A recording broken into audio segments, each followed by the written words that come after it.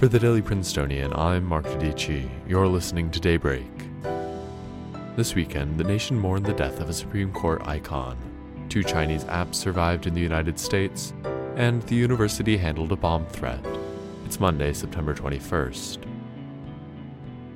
U.S. Supreme Court Associate Justice Ruth Bader Ginsburg died on Friday at age 87 from complications of pancreatic cancer. A lifelong champion of women's rights, Ginsburg spent much of her early career as a litigator, winning important legal victories for gender equality and serving as director of the ACLU's Women's Rights Project.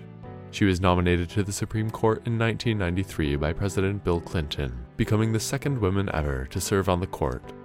As a Supreme Court Associate Justice, Ginsburg drew public notice for her dissenting opinions as the de facto leader of the court's liberal bloc that was increasingly in the minority towards the end of her tenure. In her later years, she had an outsized cultural influence as a feminist icon.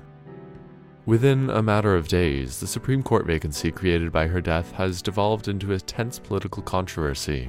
Democrats have uniformly argued that President Trump should not be allowed to appoint a new justice with the general election looming, given that Senate Republicans blocked President Obama's nominee in 2016 with nearly a year remaining in his term. President Trump has rejected those claims and said that he will make a nomination for the seat within the next week, adding that his selection will be a woman. Senate Majority Leader Mitch McConnell has pledged that Trump's nominee will receive a vote in the Senate, but some Republican senators have indicated hesitance about filling the seat before November's election.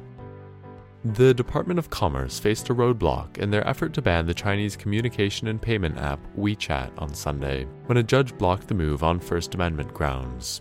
The Trump administration had sought to ban both WeChat and TikTok, 2 popular apps owned by Chinese companies, alleging that their ability to collect user data poses a threat to U.S. national security. TikTok and its parent company ByteDance prevented their own ban by establishing a new entity called TikTok Global that will be co-owned by Oracle and Walmart and headquartered in the United States.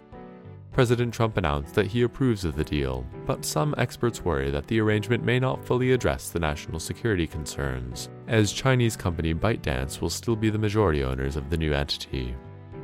In other headlines, the Secret Service recently intercepted a package addressed to President Trump that contained ricin, a deadly toxin. The delivery never reached White House grounds. Just after 11 a.m. Saturday, members of the Princeton community received notice of a bomb threat that forced those on campus to evacuate Firestone Library, the Art Museum, the Chapel, and Nassau Hall. 2 hours later, community members were given the all-clear. The threat came just a few days after the Department of Education announced a Civil Rights Act investigation into the university, citing a letter from President Eisgruber earlier this month, in which he wrote that racist assumptions, quote, remain embedded in structures of the university itself. If you happen to be in Howard, Wisconsin today, the high will be 72 degrees, with light breezes in the morning and pleasant sunshine throughout the day. That's all for Daybreak today.